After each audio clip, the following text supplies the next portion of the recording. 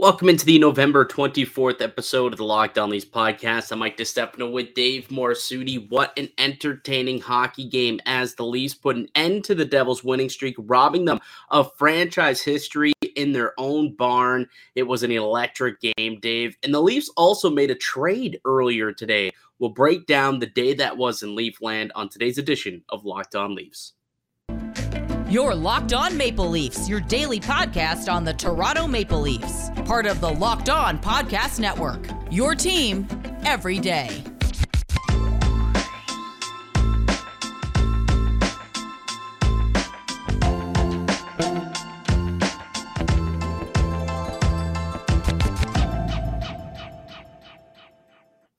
Hello and welcome into the Locked On Leafs podcast, one-stop shop for all things Leafs. I'm your host, Mike DiStefano from TSN 1050 Toronto Radio, also known as Al's brother on TSN's Overdrive and TSN 1050's Leafs Lunch. Joining me, it's my co-host Dave Morassutti from Sportsnet, also a writer for the NHLPA.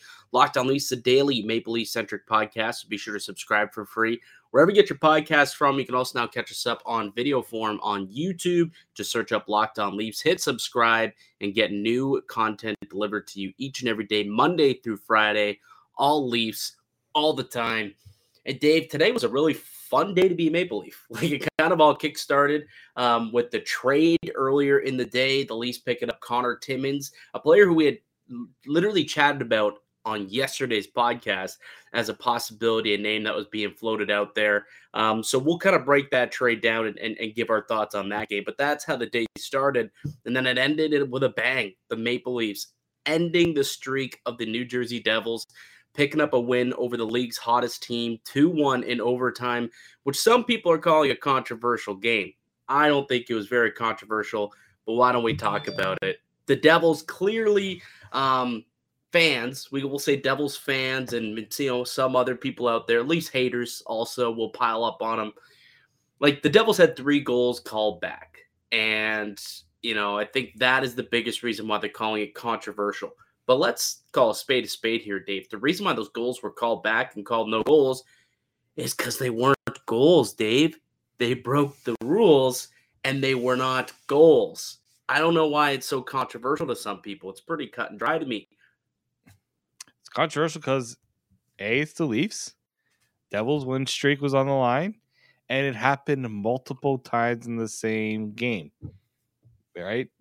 Clearly, the refs had something out for the Devils. Yeah, clearly. Yeah. It led to something I have not seen in a very long time, and that's fans throwing things on the ice during a game. Yeah, I can't remember the last time I've seen. Like, I don't think I've ever seen 3 goals get called back in a game, first of all. Yep. But then, like, the scene that we saw in Newark as well, just got people just raining, throwing their beer and their pop and their anything, just a whole bunch of stuff on the ice. It stopped play for a number of minutes. The Maple Leafs went to go seek refuge in the locker room at one point because they were like, let's get out of here. These refs are about to get it. We might have some fans come crawling out onto the ice wanting to fight these guys. It seemed like it was probably pretty close to it. There's a couple of guys out there that probably were drunk enough to do that, but luckily that didn't happen. It stopped short of just throwing things. And eventually they did get the game back going. The Devils did score 1. They did get 1. They got close, but the Leafs were able to close it out and win the game 2-1. And honestly, Dave, like, that third period was like playoff-esque atmosphere. It really was. The crowd was buzzing. There was chances both ways. Both teams were playing well. Both goalies making big stops. I mean, this was just a flat-out entertaining hockey game. Maybe the most entertaining Leafs game of the year. It's up there for sure. No, like, you see that crowd go like wild when the Devils finally got a goal that stood. It was like, and it just, I know the Devils haven't been getting great attendance for most of the season. I know that they weren't exactly selling out, and it's not a big building to sell out either. But like, you heard that crowd and you're just like, wow. They had a chance to make history tonight, right? First time in franchise history they could have won a 14th game. So, there was people in there who probably don't care about hockey, but were kind of there for the moment to say, I was there when this happened. But it didn't happen, Dave. It didn't happen. No, we did see one other streak, though, extend. Oh, Mitch Marner. Mitchie 14 Marner. games in a row. Like somebody, I don't know if it was like someone in our YouTube comments saying, will Marner's point streak end or the Devil streak end? And I was like, well, technically Marner's streak can continue and the Devil streak can continue. So somebody could have easily have said both, but luckily it was only one, and it was one that mattered the most to the Toronto Maple Leafs. Yeah, it was either A, B, or A and B, I guess, were the options, and ended up being B and only B. But overall, just a real solid game out of the Maple Leafs. You saw Matt Murray come in clutch with some real big saves, especially there in the third period. He was fantastic, and it just keeps building. The guy just keeps building performance after performance, and this is now 5 games in a row where I think he's played exceptionally well, and it's really something that we weren't sure what we were going to get out of Matt Murray coming into the year. More so, I think it was all health related, but so far since he's come back from that injury that he sustained after the first game, he's been stellar. He's been locked in, and he's been giving this team quality goaltending. And what did I say was going to have to happen, Dave? I said one of two things. This is either going to be a 2-1 grinded out hockey game, going to have to get some big saves, but have everybody buy in defensively, or it was going to be a track meet, and you're going to have to win the game 6-4, 7-5, or something like that. It wound up being the style of game that I anticipated, the 2-1 track meet, or the 2-1 grinded out type of game where we saw a lot of buy-in defensively from everybody. You ended up having Giordano stepping up and playing over 22, 23 minutes a night. You had Hall play a bunch of minutes. We even saw an injury to the blue line. I mean, we saw Jordy Ben go down the second period. He tried to skate out there, did one shift in the third, and then said, nope, can't do it. He's going to be reevaluated tomorrow. It's an upper body injury is what we're being told by Coach Sheldon Keefe. So that even meant more minutes we're going to have to go to those guys. Limligren and Sandin played a lot tonight. So really 24 minutes and 43 seconds. That was how much time Mark Giordano played tonight. 39-year-old Mark Giordano. That is just absolutely insane. But overall, honestly, I thought this was just a terrific team performance tonight. Yeah, no, it was definitely. I mean, also shout out to the refs for helping out with the Leafs tonight. Just put that up there as well. But yeah, you're looking to get us canceled now. We're going to get canceled. Here's the thing, Dave. Here's the thing. You know that there are some pissed off anti-Leaf fans who watch this show just to crap on the Leafs. Yep. So we're going to get that. Yep. I'm stoking the fire. And to troll us. And they're going to go in there and they're going to light you up in the comment section. Guaranteed. It's going to happen. Bring it. Because you'll be dead wrong. That's the best part. But no, I mean, when you look at how the game started, Leafs got out to the 2-0 lead, and they didn't cheat too. Like Matt Murray definitely made some big saves to keep that lead, and that's what you expect from your number one goaltender. But it was how they didn't let things kind of throw them out of whack in terms of like the Devils put some serious pressure on. That 2-1 goal could have made them unravel, and they didn't unravel. And that's, I think, was an important thing, especially for that blue line. Like a buddy of mine's like, this is going to be a tough watch the last 5 minutes of the game. I'm like, don't worry. Justin Hall and George Giordano got it. As I send that message, just like, yeah, I did not just text that. Yeah, exactly. But that's the thing. You did sit there and be like, okay, do they have the horses to lock down a game like this against what has been the most electric offensive team in the National Hockey League over the course of the last month? And turns out they did. I mean, big block by Rasmus Sandin at the end of the game there on Nico Hischier. You had a Mark Giordano make a couple of big plays. I mean, defensively, it really was a buy-in. And, Sheldon Keefe said it before the game. I still don't agree with the comment, but what he did say was, typically when we've had guys go down, guys step up for us. And we seem to get by these injuries. And tonight was another night where a bunch of guys stepped up, and it was really collectively they filled the shoes of the Rileys and the Brodies and the Muzzins of the world. I suppose Giordano played out of his mind, obviously. But overall, just a real quality game. Sandin played 22.5 minutes. Gio played 24 minutes. Justin Hall played 25 minutes. Justin Hall. 25 minutes leading all Maple Leafs in ice time. Did he leave all Devils too in ice time? No, Dougie Hamilton played 25 minutes as well. 25-18, and Justin Hall played a lot on the power play. 25-03. Okay. So Dougie led the game, but Justin Hall second and first on the Maple Leafs.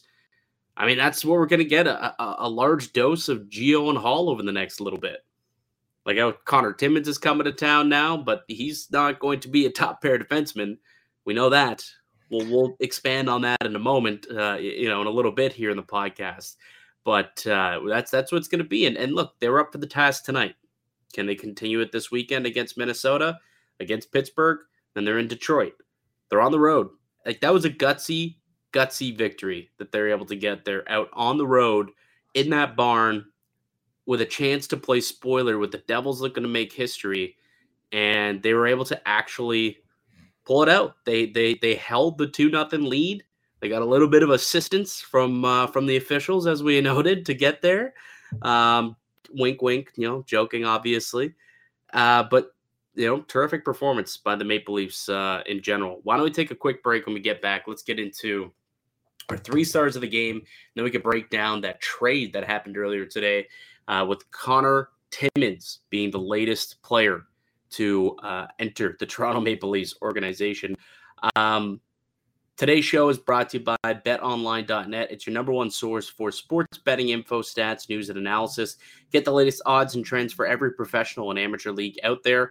From football to hockey to basketball, soccer, esports, and more, we've got it all on betonline.net. We're always the fastest and easiest way to get your betting fix. Head to the website today or use your mobile device to learn more. BetOnline, it's where the game starts.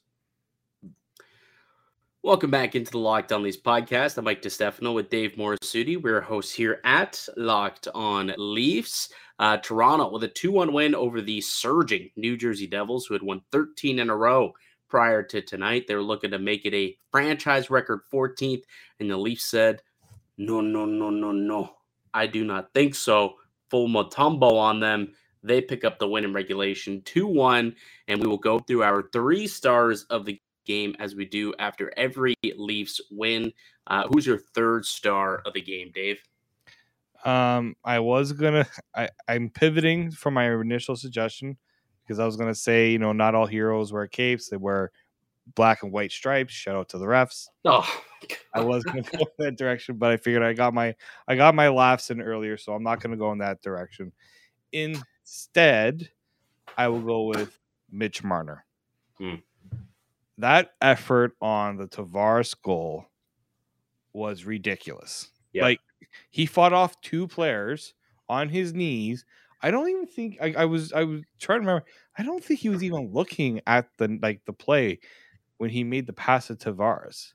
I think he just maybe took a peek, saw him coming off the bench, and assumed he's going to attack the net. I'm just going to put it in a place where he should be, and he did. And Tavares connected, and they went up 1-0. And you're right, that was a terrific play by Mitch Marner to just kind of stay with it. And Siegenthaler is a real steady defenseman. Being able to take the puck off him is not an easy task. No. He's one of the better defensive players in his own zone in the entire league. So for him to make that play, find that loose puck, win that battle, and then spot Tavares coming off the bench, just a high IQ play out of Mitch Marner. Absolutely. I think he's well deserved of the 3rd star.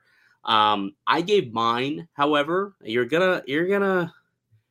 I'm curious to hear what you think about this one, but I'm giving it to Rasmus Sandin. I'm giving my 3rd star to Rasmus Sandin tonight. I thought that, he's someone who over the course of the last couple of weeks has really taken a beating from, the media, from us, from fans.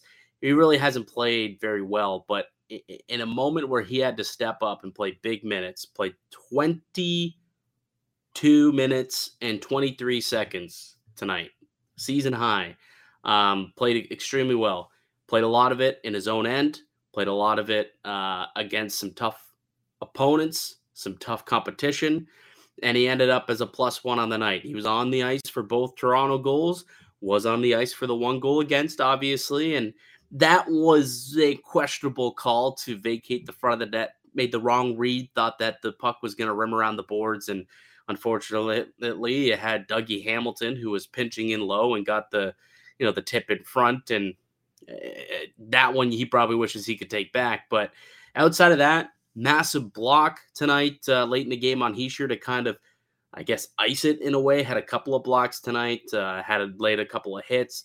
I thought that he was pretty good considering it's been a tough couple of weeks. It seemed like he kind of had a little bit of swagger and confidence back in his game tonight, which is really good to see. And we kind of need to see that out of Rasmus Sandin, who's going to be a top 4 defenseman for this team for the next little bit as the injuries have started to pile up here. Yeah, well, this is why for my second star, I was giving it to the defense in general, because in those final few minutes, it was tough. They were in their zone a lot. They were stuck long shifts. But what I liked was the Devils were clearly trying to get those sideboard to sideboard passes, get them moving. They had good sticks in the passing lane, so these weren't clean passes that the Devils were getting off. And the block shots, man, there was a comment about the Jordy Ben injury, saying maybe the Leafs sponsorship is kind of ironic because so many defensemen have been getting injured, and they should be maybe just drink a little more milk. But Sandin, Hall, Giordano made some huge blocks in those final few minutes, especially Giordano.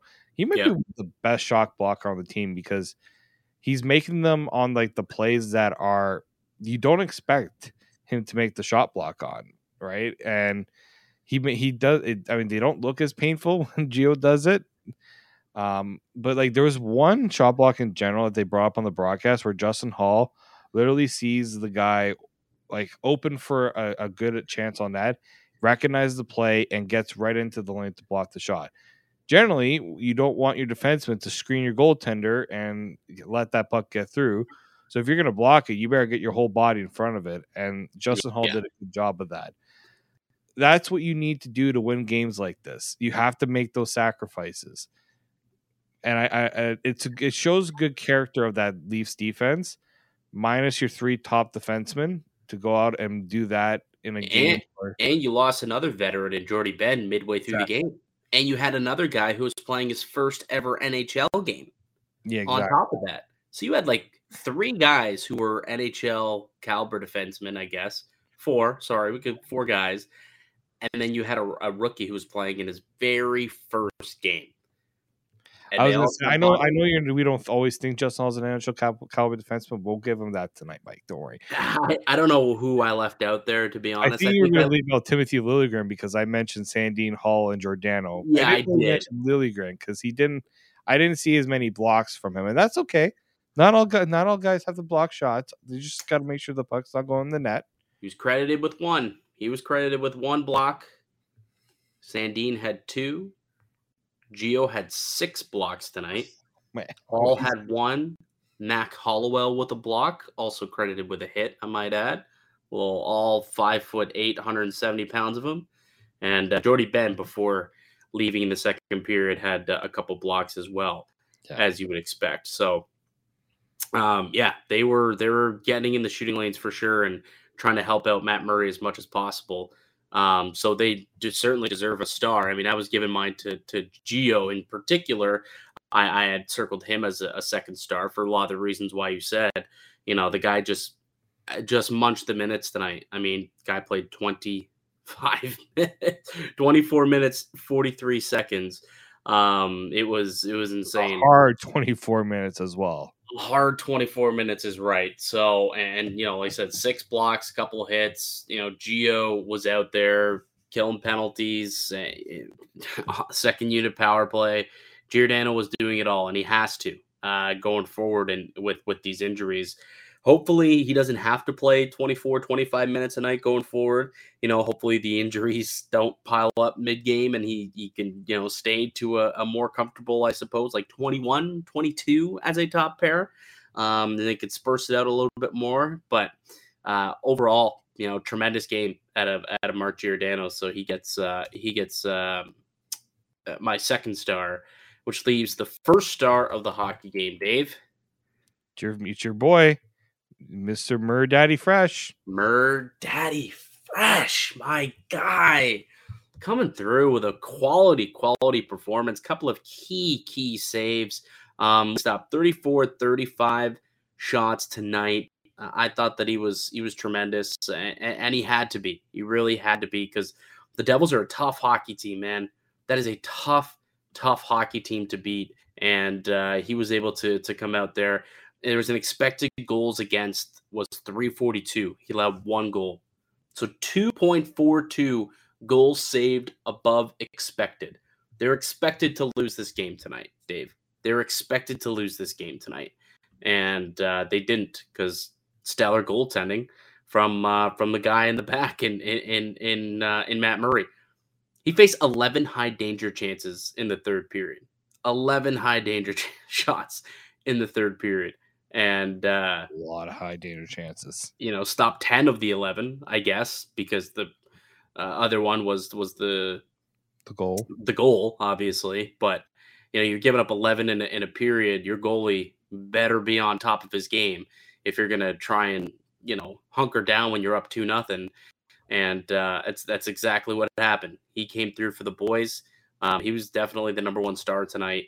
So yeah, Matt Murray, keep it up, man. Keep it up. That's the type of goaltending that can not only get your team on a run, but when Samsonov gets back, and if Samsonov gets back to that is at that form that he was to start the season, this might be the better duo of Leaf goaltenders that the team can rely on. A 1A, true 1A, 1B tandem that was kind of envisioned for the longest time. Yeah, this is what will also help alleviate some of the concern with the injuries on the blue line. You notice the difference between a Matt Murray and an Erik Källgren in that. Yes. If Erik Källgren was in that game, I personally have less confidence that the Leafs pull out that win. Yeah. Like Källgren has done as admirable as a job as any third string goaltender can do, but Matt Murray is a step above, and it showed tonight, because there was a lot of similarities between the Islanders game and the Devils game in terms of the Islanders put pressure on Lay. We're getting those high danger chances. I mean, also Källgren with the unfortunate giveaway. Yeah, it's like Murray wasn't really doing that. So that's where you notice the difference with the goaltender like Matt Murray and what he can do for a team that doesn't have a good defense right now. Yeah, the one thing that I'll note about Matt Murray, and I've noticed this for a couple of games in a row, like he's making big stops. I think he's got to clean up his rebound control a little bit. I think he's allowing a couple too many rebounds. I mean, even the goal that was disallowed made the great stop, right? But then wasn't able to corral it and find the puck. And then, boom, puck gets kicked and ends up at the back of the net. Luckily, it gets waved off. But that's another one where it's like, you make that stop, you got to find it, and then you got to cover it, right? And there's a couple of instances tonight where I thought that he had to face 1 or 2 extra rebound shots, just because his rebound control wasn't as good. And I was diving into the numbers the other day. I mean, the Leafs are a bottom 5 team in rebound shots against. 20% of their goals have come off of rebounds. Mm-hmm. And I think that's a combination of things. It's can be poor rebound control, but also defensively not, boxing out, not retrieving pucks either. So I there's a couple of reasons there, but that's the one thing I think that I can say about Matt Murray's game that I would like to see, still improve a little bit. It is indeed the rebound control. All right, why don't we take another quick break? When we get back, let's get into this Connor Timmins trade. Let's find out what this guy's all about, because he is your newest Toronto Maple Leaf and will be joining the team this weekend, so we could see him in a Leafs jersey as soon as Friday. So when we get back, we'll get into him and explain what the deal is there. I'm Mike DiStefano with Dave Morisuti. You're listening to Locked On Leafs podcast, part of the Locked On Podcast Network. Welcome into the Locked On Leafs podcast. I'm Mike DiStefano with Dave Morisuti. You're listening to the Locked On Leafs podcast, a daily Maple Leaf-centric podcast. So if you are part of Leafs Nation, big fan, and this is your first time joining us here on the Locked On Leafs podcast, subscribe, because we got new episodes coming to you each and every day, Monday through Friday. It's all Leafs all the time. And, very often we do what we just did for the last 25 minutes. We break down games. We talk about stuff. And this is really the first time we've been able to break down a trade, Dave. First time I've been able to break down a trade, because today, massive news dump right as the Canada game was starting. I was just like, are you kidding me? I know, it was insane. The Toronto Maple Leafs announced that they had traded Curtis Douglas, an AHL forward, for Connor Timmins, defenseman from the Arizona Coyotes. I guess before I get into my thoughts on the deal, I'm curious to hear your thoughts on the deal and your thoughts on Connor Timmins as not only just a prospect, but a player for the Toronto Maple Leafs. Yeah, I had to remind myself to watch out for fake Twitter accounts. So at first I had to really verify that this happened. That was the first thing. And I just kind of laughed because we literally talked about it like 12 hours before it happened. Yeah, I know. We almost talked it like as soon as we were talking about it and talking about the fit and the connections or like the Sue connection, Sault Ste. Marie. Yeah, like this is happening. And you see the trade and you're like, you know what? I can live with that because you didn't give up draft capital. Curtis Douglas, look, he's not an old player. He's not like an AHL lifer, but he's also not this young budding prospect either, right? You kind of have to understand, like, I was listening to Nick Kypreos. He was talking about how the Leafs weren't exactly impressed with his progress this season because, he had 35 points last year in the AHL. He's been pointless in 13 games after, opening up a lot of eyes in training camp as being this big-bodied player and something the Leafs obviously could use. But I see what the Leafs don't have many options on the blue line. And the only way you're going to get it is if you trade and draft. They don't have much in the pipeline. They've got a lot of injuries. So they kind of took advantage of a situation with Arizona where they couldn't put Connor Timmins on waivers because they know a team is going to put a claim on him. Kind of the reverse Arizona effect. Right? And so I'm not ecstatic about the trade because, this is a player that hasn't played a lot. Only played 8 games in the NHL in the last 2 years because of injury concerns. But I'm also willing to give a chance because the Leafs don't have many options. Like, they seem to be very enthusiastic about this player too. What I like about it is just the fact that they dealt away a player that I don't think had any upside to be part of this NHL team. They could be happy and enamored with Curtis Douglas all they want. I know they like the size, 6'9". The dude was a Hulk out there. But ultimately, I don't think he was going to be an NHL hockey player. Whereas I think Connor Timmins at least is an NHL blue liner. And I believe that they like his upside. Kyle Dubas spoke and said, we like him for the now and for the future. This wasn't just a trade to fill right now. Supposedly, they've been looking for somebody to fill in like a depth piece like this since the Muzzin and Dahlstrom injuries.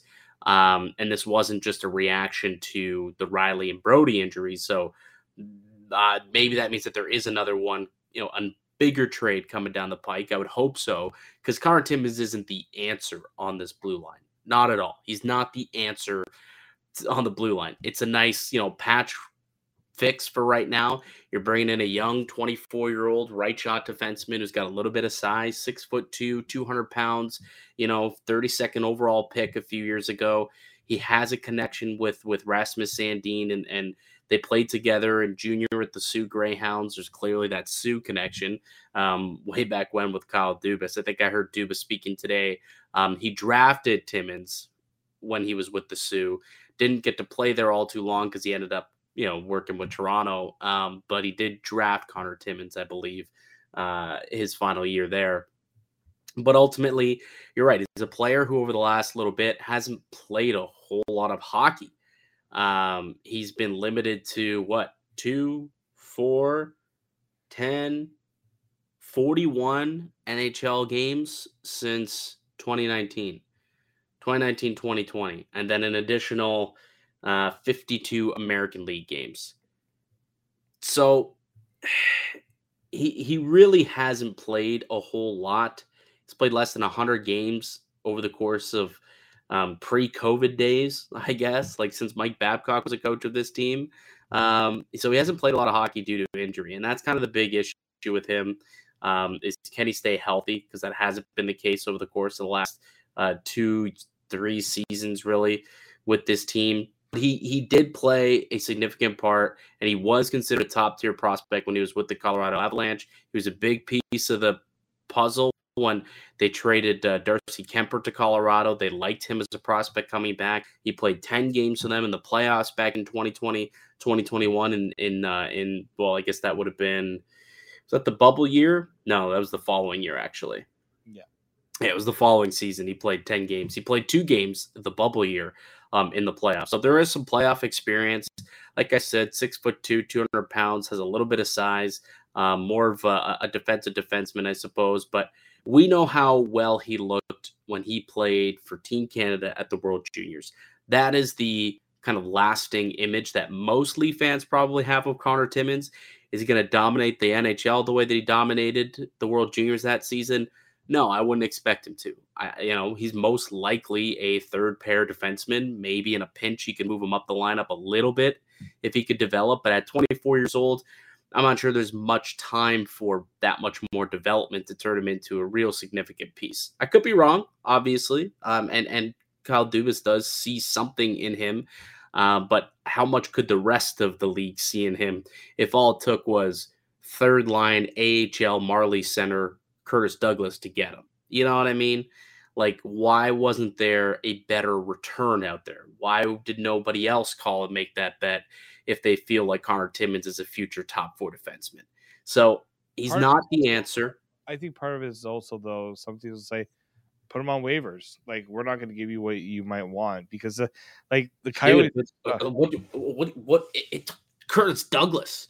You don't think there's another team out there that has someone else who's making league minimum that they could just throw and say, here, this is what you want, so that you got something for it? But here's the other problem is that a team that trades for him doesn't like what they see. They can't just then they're gonna waive him, right? Like, you gotta, if you're going for Connor Timmins, at some point you're thinking he's gonna play some NHL games for you. You're gonna tell me that the Ottawa Senators couldn't afford to trade like a 5th round draft pick for Connor Timmins? I mean, I don't know what exactly the Ottawa Senators roster situation is. I mean, they definitely could have done it. Why didn't they? That's my, like, they need defensemen more than Toronto needs defensemen, for Pete's sake. You have to ask Pierre Dorion on that question. But that's what I'm saying is, if, like, Kyle Dubas isn't, the rest of the league doesn't see this guy as the piece of the puzzle to help their teams win. So I'm just saying, like, I know I saw a lot of fanfare out there excited about getting Connor Timmins. I would just kind of limit the excitement. I don't know if he's necessarily a guy who is going to be a staple on the blue line when everyone's healthy. It's just added depth at the end of the day. I think this is just added depth to the blue line, and he'll get an opportunity. I think he's going to be with the team tomorrow in Minnesota on Friday. Whether he plays there or not is still up in the air, but now with the injury with Jordy Ben dealing with an upper body injury. Yeah, I was going to say, now with the injury to Jordy Ben, like, he probably is going to have to slide in and play right away, potentially for the club. So, we'll see him sooner rather than later. If not in Minnesota, probably in Pittsburgh or Detroit.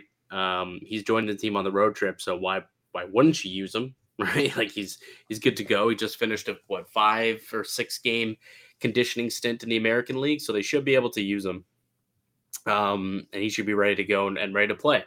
But ultimately, I think the Leafs still do need to make a bigger swing and go out and get themselves a top 4 defenseman to replace the big boys that have been gone. I don't think tonight's game, and I know we see it in the comments.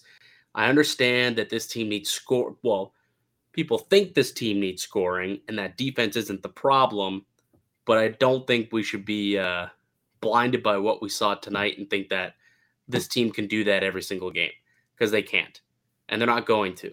And they're going to need some defense and some better top-tier defenders, top 4 defenders, if they're going to go on a playoff run, which ultimately is the end goal for this season.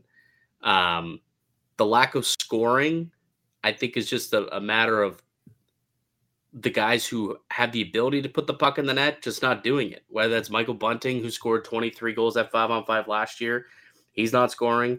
We got Austin Matthews still stuck at 3 goals at 5-on-5, none of which have been off the rush as a wrist shot from a slap shot.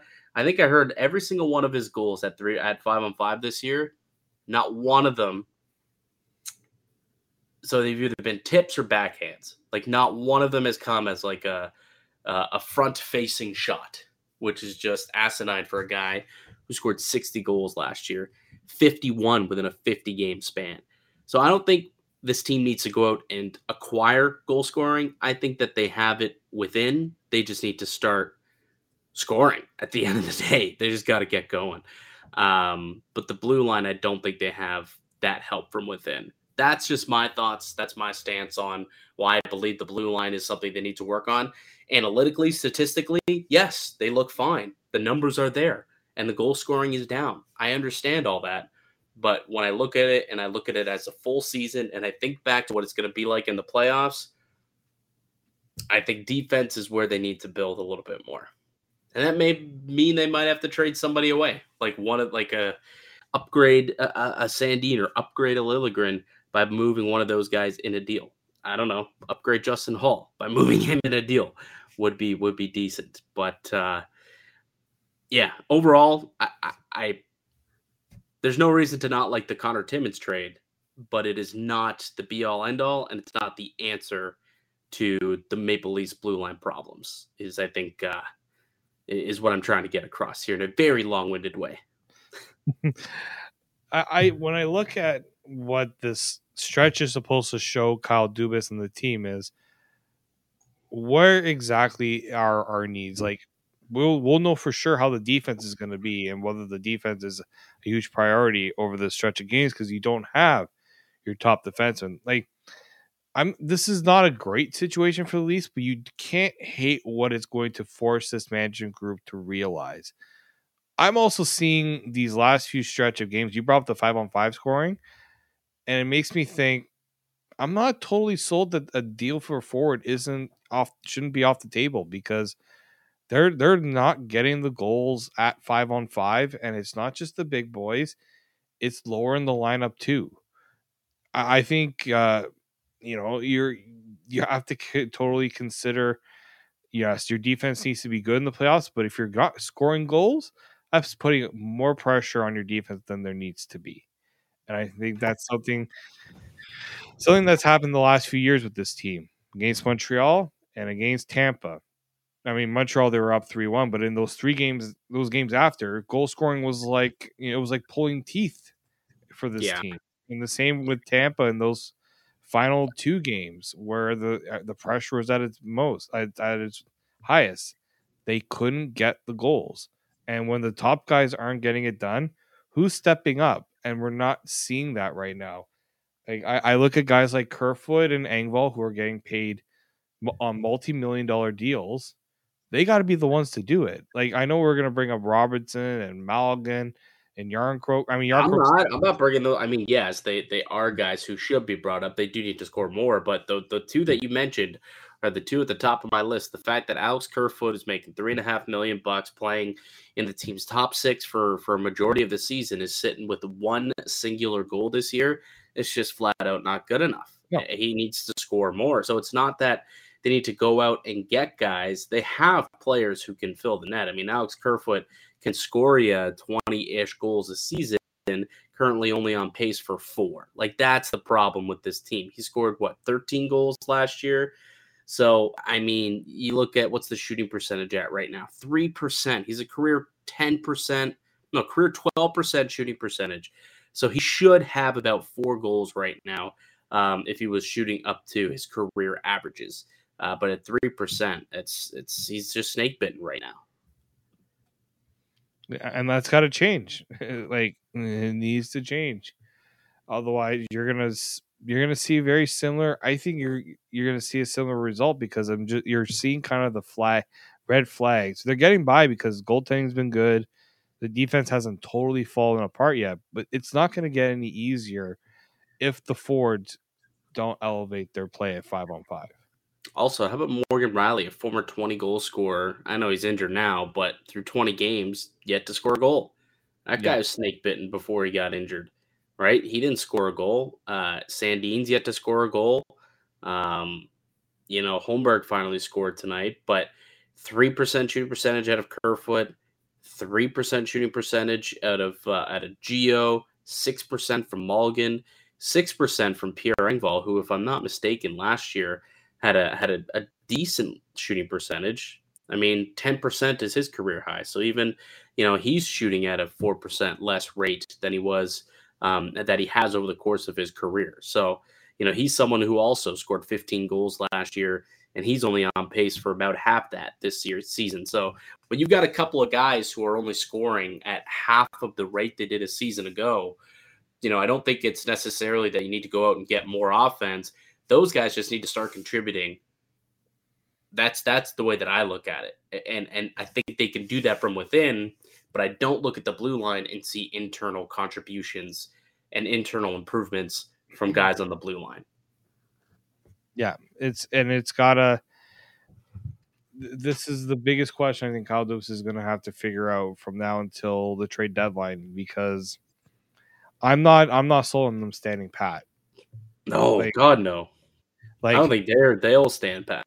I don't think they will, but we also realize, and he said in the past, that they don't necessarily have the assets to go out and address a bunch of things, and they almost have to be selective.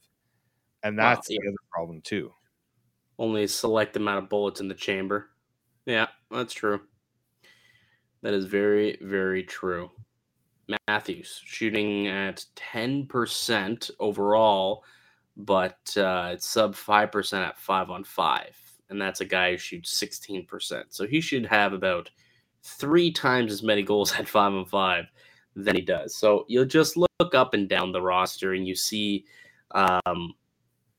last year you saw so many people have career years, and this year, slow starts, a lot of stub toes out of the gate when it comes to scoring goals. But, at some point, I think the floodgates will open and we'll start seeing goals coming here. So we'll see what happens. Anyways, Dave, we're starting to ramble now. Why don't we tie a bow on this thing, and we can chat a little bit more tomorrow, because we got another back-to-back this weekend, Minnesota, and then they're in Pittsburgh. So we'll tee up those games for you guys tomorrow on the podcast. That'll do it for us here today, though. I'd like to thank you guys for listening and supporting the show. You can subscribe to the Locked On Leafs podcast on all podcasts and platforms and receive daily Leafs content. Follow myself on Twitter at Mickey_Canuck. Follow Dave at D_Morisuti. Also follow the show at Locked On Leafs. All right, we'll be back with another episode for you guys tomorrow. But until then, keep it locked right here on Locked On Leafs.